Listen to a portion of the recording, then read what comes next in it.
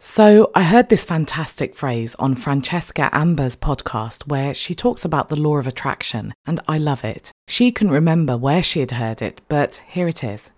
The fastest way to grow is slowly.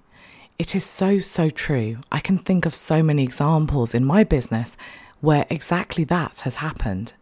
I'm quite an impatient person. When I decide I want something, I want it done.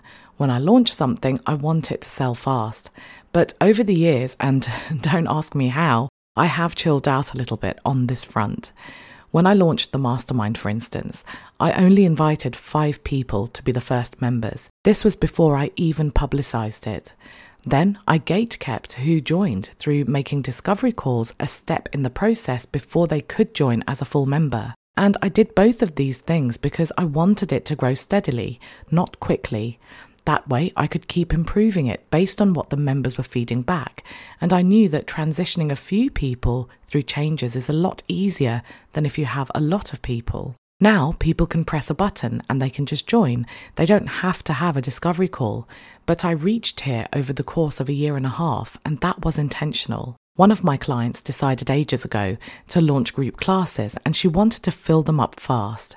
Now, she could have just launched one at a time, but she wanted multiple. And in a bid to do that quickly, she committed to something like 30 free video lessons in 30 days to be published in her free Facebook group. But by day 10, she was struggling, and by day 15, she had to stop.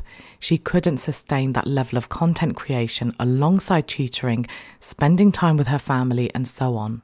So here she burnt out, but worse still, she came to a standstill. She had to stop before her groups had even launched. If, however, she had paced herself, she may not have filled each group, but they would have filled eventually, and the historical content could have kept selling for her. So trying to move fast can result in stopping moving altogether. A client of mine who is relatively new to the tutoring world is taking every course under the sun.